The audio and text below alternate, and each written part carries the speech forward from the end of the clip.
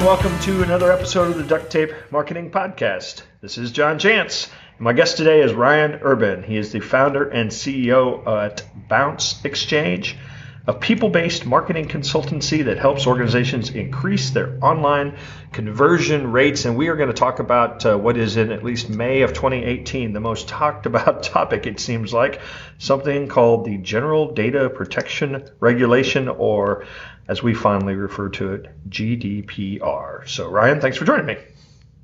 Hey. So is there a succinct way to describe what this is?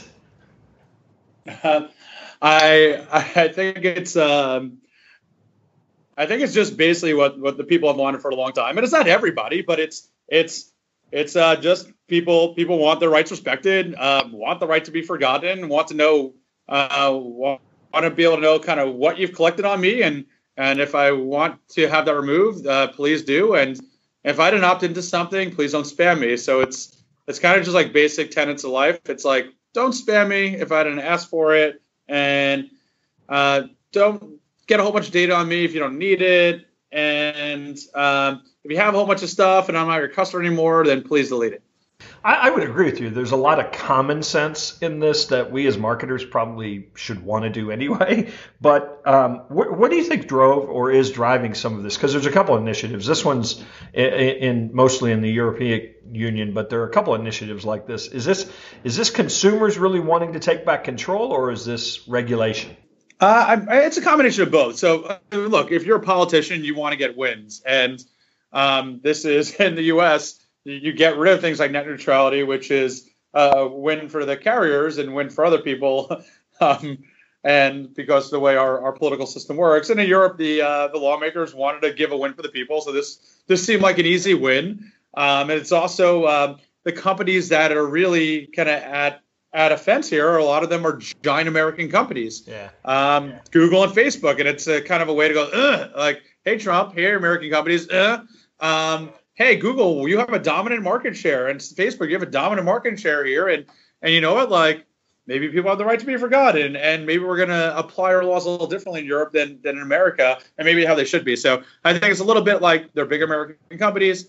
I think it's a little bit politicians trying to get a win, and there's definitely a lot of pushback from the consumer side. I don't think it's 50% of society, and I'd say probably 15% of society believes the Illuminati is real. But there's a lot of people who do want their privacy respected. So you touched on a point that I think a lot of people are asking. I mean, they are real, by the way. If I'm a U.S. company, most of my, at least as far as I know, all my business is in the U.S. I mean, is this something I even need to worry about? Yeah. Well, if you're in the U.S., your website works in Europe, and You wouldn't say like, hey, you know what? Let me put ad block or let me put website block on people from Europe. And if someone wants to spend a lot of money and order stuff from Europe, I'm not going to send it to you. Of course you do. So if you want to do business in Europe, whether it's small, then you go respect the laws. This is not Pango Pango. This is Europe. There's a lot of countries there. So go respect the laws. And you know what? If you want to do business in Canada, Canada's had these policies for a long time. Yeah. They've had some stricter ones. You can't say in the U.S. if you buy something, that means they have a business relationship with you, and that means they could spam the hell out of you, right? Mm-hmm. In Canada, if you buy something online, they can't just opt you into the email it. You can't pre-check a box. In the U.S., you don't even have to have a box. In Canada, you not only have to have a box, but someone has to say, hey, I want to opt in. And you know how you get people to opt in? You let them know the benefits of opting in, and you stick by it, because otherwise people opt out. So you got to come up with what benefits people, and then say, oh, well, what would benefit people? How would we make our email program better? So Canada's done this for quite a bit, and Europe's actually following suit. Yeah, they just didn't come up with a GDPR name for it. It was just like, be a good citizen and drink maple syrup.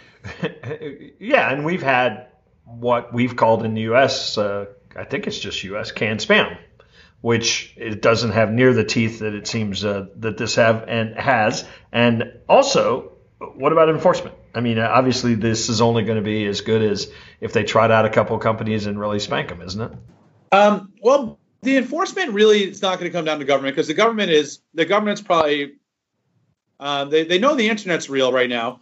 But they're quite a bit behind understanding any of this. And if anyone watched the kind of C-SPAN in Congress, it's clear they don't know what even Facebook does, how they make money. They don't know how the internets work. So the government enforcing this, that's never going to happen. But for people to enforce it, it's really easy. You can have companies who dominates the email world. You have things like Gmail, you have Yahoo, you still have a few people who use Hotmail and AOL, God forbid. There's a lot of new providers as well. So it's really up to them to kind of honor the users. And if Gmail wants to continue to gain market share, then they want to keep spamming unwanted things out. So I think Gmail's actually done a really good job. They were one originally in a drop down, even on mobile, had a report spam button. And now they've added an unsubscribe button. You don't even have to go into the email and do it. So they've done things like that for a long time. And they Gmail also kind of innovated where deliverability is based off engagement metrics. So it's based off how many people are opening and clicking through your emails, and also how many people are subscribing, and that will determine your deliverability rate. So they've already been the ones enforcing this for quite some time. If you're opting people in who aren't on your list, or you're buying lists, or you're sending people unsubscribe, or you're sending just crap emails, you're sending 2 emails a day, no one's opening it, they're going to lower your deliverability and cut you off, which is the right thing to do. They've applied a lot of their kind of SEO algorithms and user experience related items to email. And then Yahoo and Hotmail had to follow suit because they're going to lose users because too much spam and crap's getting in the inbox that people don't want. So I know there's a lot of hand wringing with businesses everywhere that particularly that, this is a customer of mine. They bought a product, we've corresponded, for years via email. And all of a sudden now am I at risk if I'm communicating with them, even though we have a relationship? In some cases, yes. So I think part of it is that the lawmakers don't fully understand some of the negative effects of it. Like if the policy was that, hey, if you had one and they opted in and then a whole bunch of people kind of like the emails and like the communication you received, those people it should be okay to continue to send. But those people, I think the law is also fair in the fact that, hey, if you didn't get the explicit permission right away, if you have a good relationship with them, then they should have no problem just replying to or no problem kind of re-giving their consent. So if you're claiming that someone's really an active email subscriber, well, they should be willing to take 4 seconds of their life, click their email, click a button. Yeah, and I would suggest that there are plenty of businesses out there that 85% of their list should probably be scrubbed completely.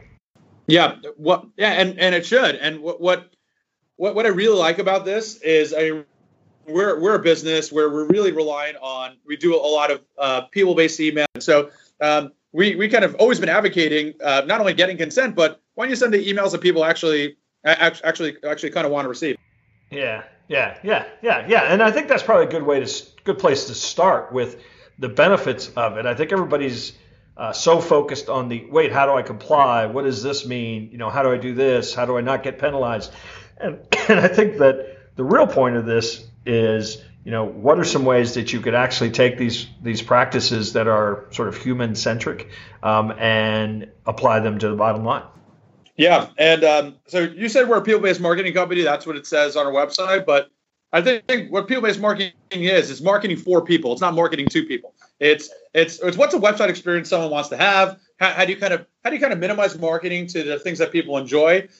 So you get to answer your question. You get to take 5 big steps back and you say, oh, okay, cool. Well, who are the people that really enjoy my communications, and what are the communications they actually like receiving?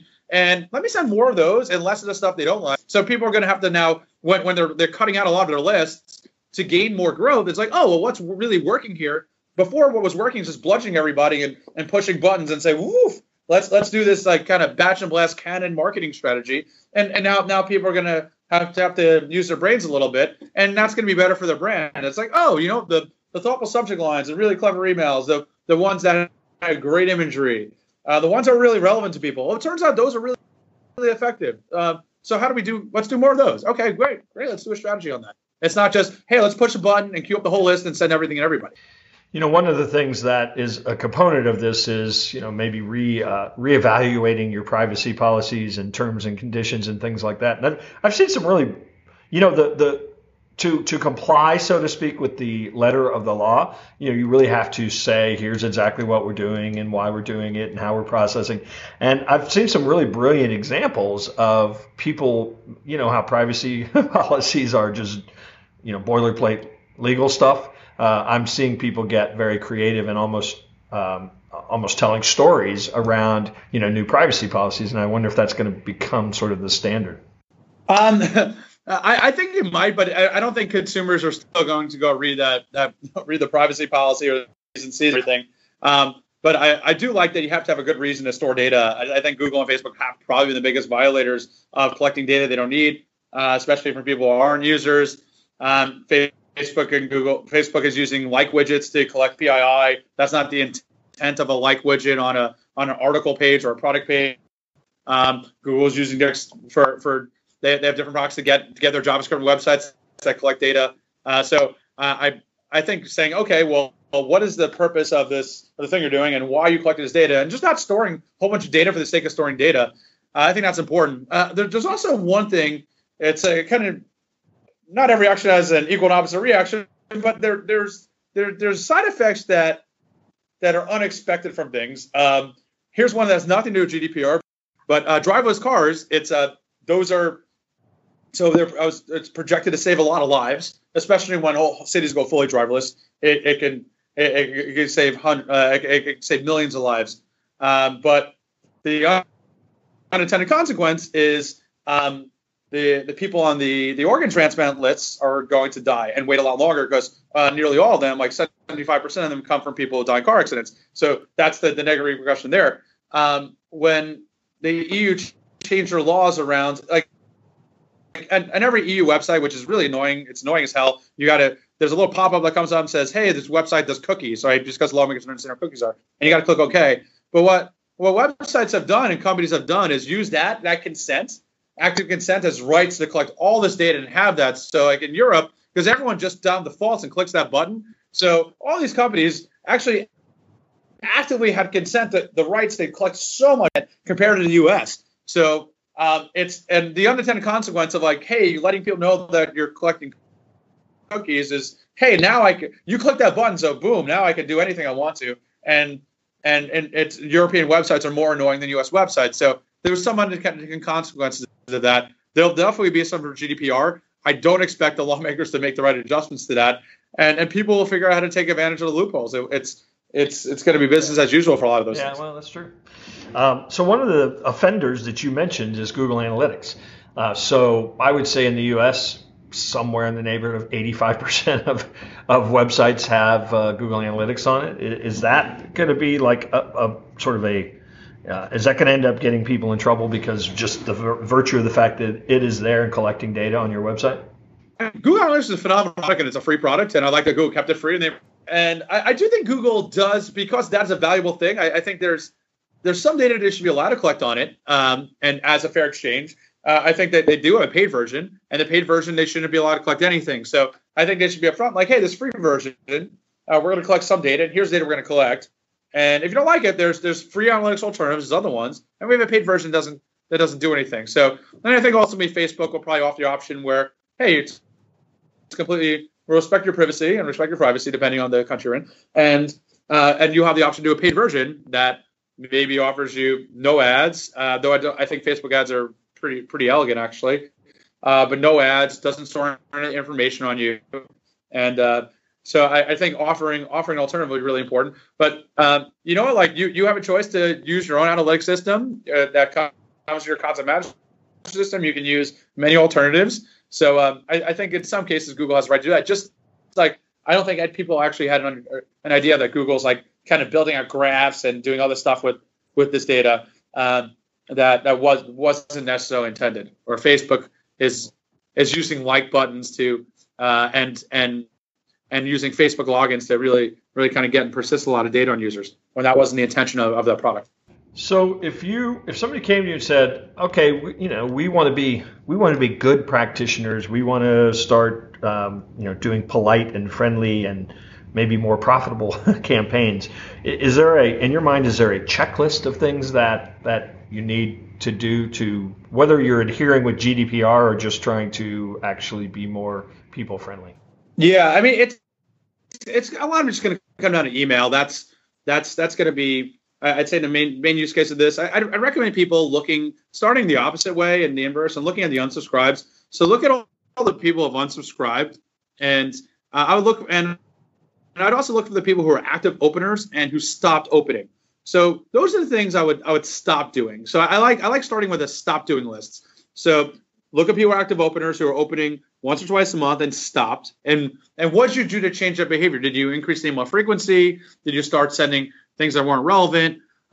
What's interesting is on aggregate, say like, I don't know if we all remember, like 5-10 years ago, companies were sending 1 or 2 emails a month, maybe 1 email a week. And now, especially in the U.S., it's some companies spending 2, 3, 4 emails a day. So why did that happen? Well, marketers thought they were smart. So this is what marketers did. They say they were sending 1 email a week, and they said, you know what? I heard this other company's doing 2 emails a week. Let's do that. This time, let's test it. And we'll have one group that gets 2 emails a week, and we'll have the other group that gets 3 emails a week, and we're going to look at the revenue. And sure enough, the group that got 3 emails a week would get more revenue in an A/B split test. And then you do it again, and sure enough, every time you add another email, you get more revenue. But what that looks at is if you're looking at it on a single send or a weekly basis, that's short term, and you're not looking at the mid and the long term. And when the market will also say, hey, let's look at the unsubscribe rates. Oh, you know what? When you be sending more emails, the unsubscribe rate's about staying the same. It stays at just 0.3. You know what? Actually, like sometimes the unsubscribe rate even goes down because you're burning out so much of your list that you're burning out the people who unsubscribed, and the people you're left with are people that don't even look in their inbox and just ignore all the emails. So have like 5,800 emails that just sit in their inbox on their iPhone. But people look at the wrong metric. They look at the unsubscriber rate. What the ESPs, your marketing platforms, don't look at, won't show you, is the total number of unsubscribes. They'll tell you numbers. They'll tell you your total revenue. They'll tell you your total number of subscribers you have. They'll tell you total list size. They won't tell you the trending metrics of how many people are unsubscribing or how many people are disengaging. I call it ghost rate. So that's when a guy annoys a girl and she stops answering his text. So when a marketer annoys one of the customers, they start ghosting you. They stop opening up your text. They stop responding to you. So the ghost rate is actually part of your true attrition rate, and you also have marketing as spam. So going back when the marketers said they were smart and said, hey, we're sending more emails, and it's more effective. That's looking at a very small window, usually looking at a one send period, 1 week period. If you look at both those cohorts now over a 6-month period or over a 12-month period, the one where you were getting more revenue at the beginning quickly goes to less revenue because the list is burning out, because you have that high ghost rate, you have that high market spam rate, the high unsubscribe rate. And also what the ESP won't show you, because it would just do an A/B split test, now that your engagement rate is lower, now Gmail's 50% of inboxes. So Gmail, everything works on engagement. Now your engagement rate's lower, your delivery rate's lower overall. So your deliverability into the inbox. So by practicing bad marketing, you're really hurting yourself by doing having a stop doing list and practicing good marketing. You're much better off for the long term. You know, in the short term, if I ran a store in a mall, say, I don't care, the Gap, right? And if I wanted to make more money one day, I would have a sales rep have every single person as soon as they got in the store, buy this, buy this, buy this, buy this. And in that one day, I would make more money. And if I A/B split test that versus another store, I didn't do that. And I looked at the results like, hey, you know what? If I have a sales rep just attack someone when they come in, I'll make more money. But what will happen? People stop coming to the store. You can't look over a 1 day period. And then the people will hate you and not recommend you. So that's why there's actually flaws in A/B testing software. It doesn't necessarily look at the long term. And it's also difficult to track cohorts over time. So I think that's the way the marketer needs to think. It's like, well, one, do I enjoy my own emails? Do I want to get 10 emails a week? Do I like all the content I'm sending? And what would I enjoy?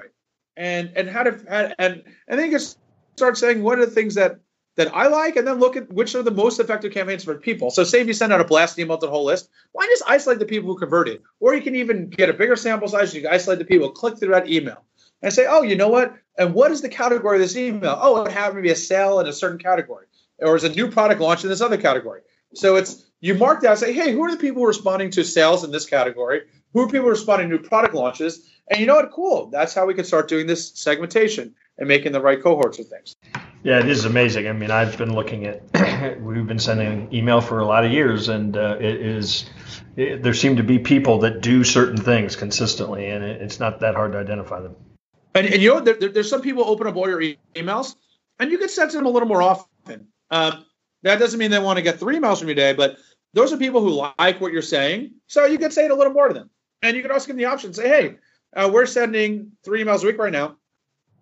We have this special kind of like insider alpha, whatever VIP customer list. Would you like to get 6 emails a week? We'll give you some exclusive content. We'll give you the extra 3. Would you like that? So you could see what you don't want to do is send too much and then burn and then start getting those people who liked you to start ghosting you. So if you can send more and keep the quality, then that's important. So what you don't want to decrease the quality. That's really the key. If you have something else that's important to say, then you can say it. So I'm speaking with Ryan Urban, the CEO of Bounce Exchange, and this is May of 2018 when we recorded this, and this is kind of the looming start line, deadline, whatever you want to call it for GDPR, and we're talking about best practices in being nice to your customers, being nice to your list. So Ryan, is there a marketing for people? Yes. Marketing for people. Is there anywhere you want to share that people should go to find out maybe more about GDPR, but certainly more about what you're doing at Bounce Exchange?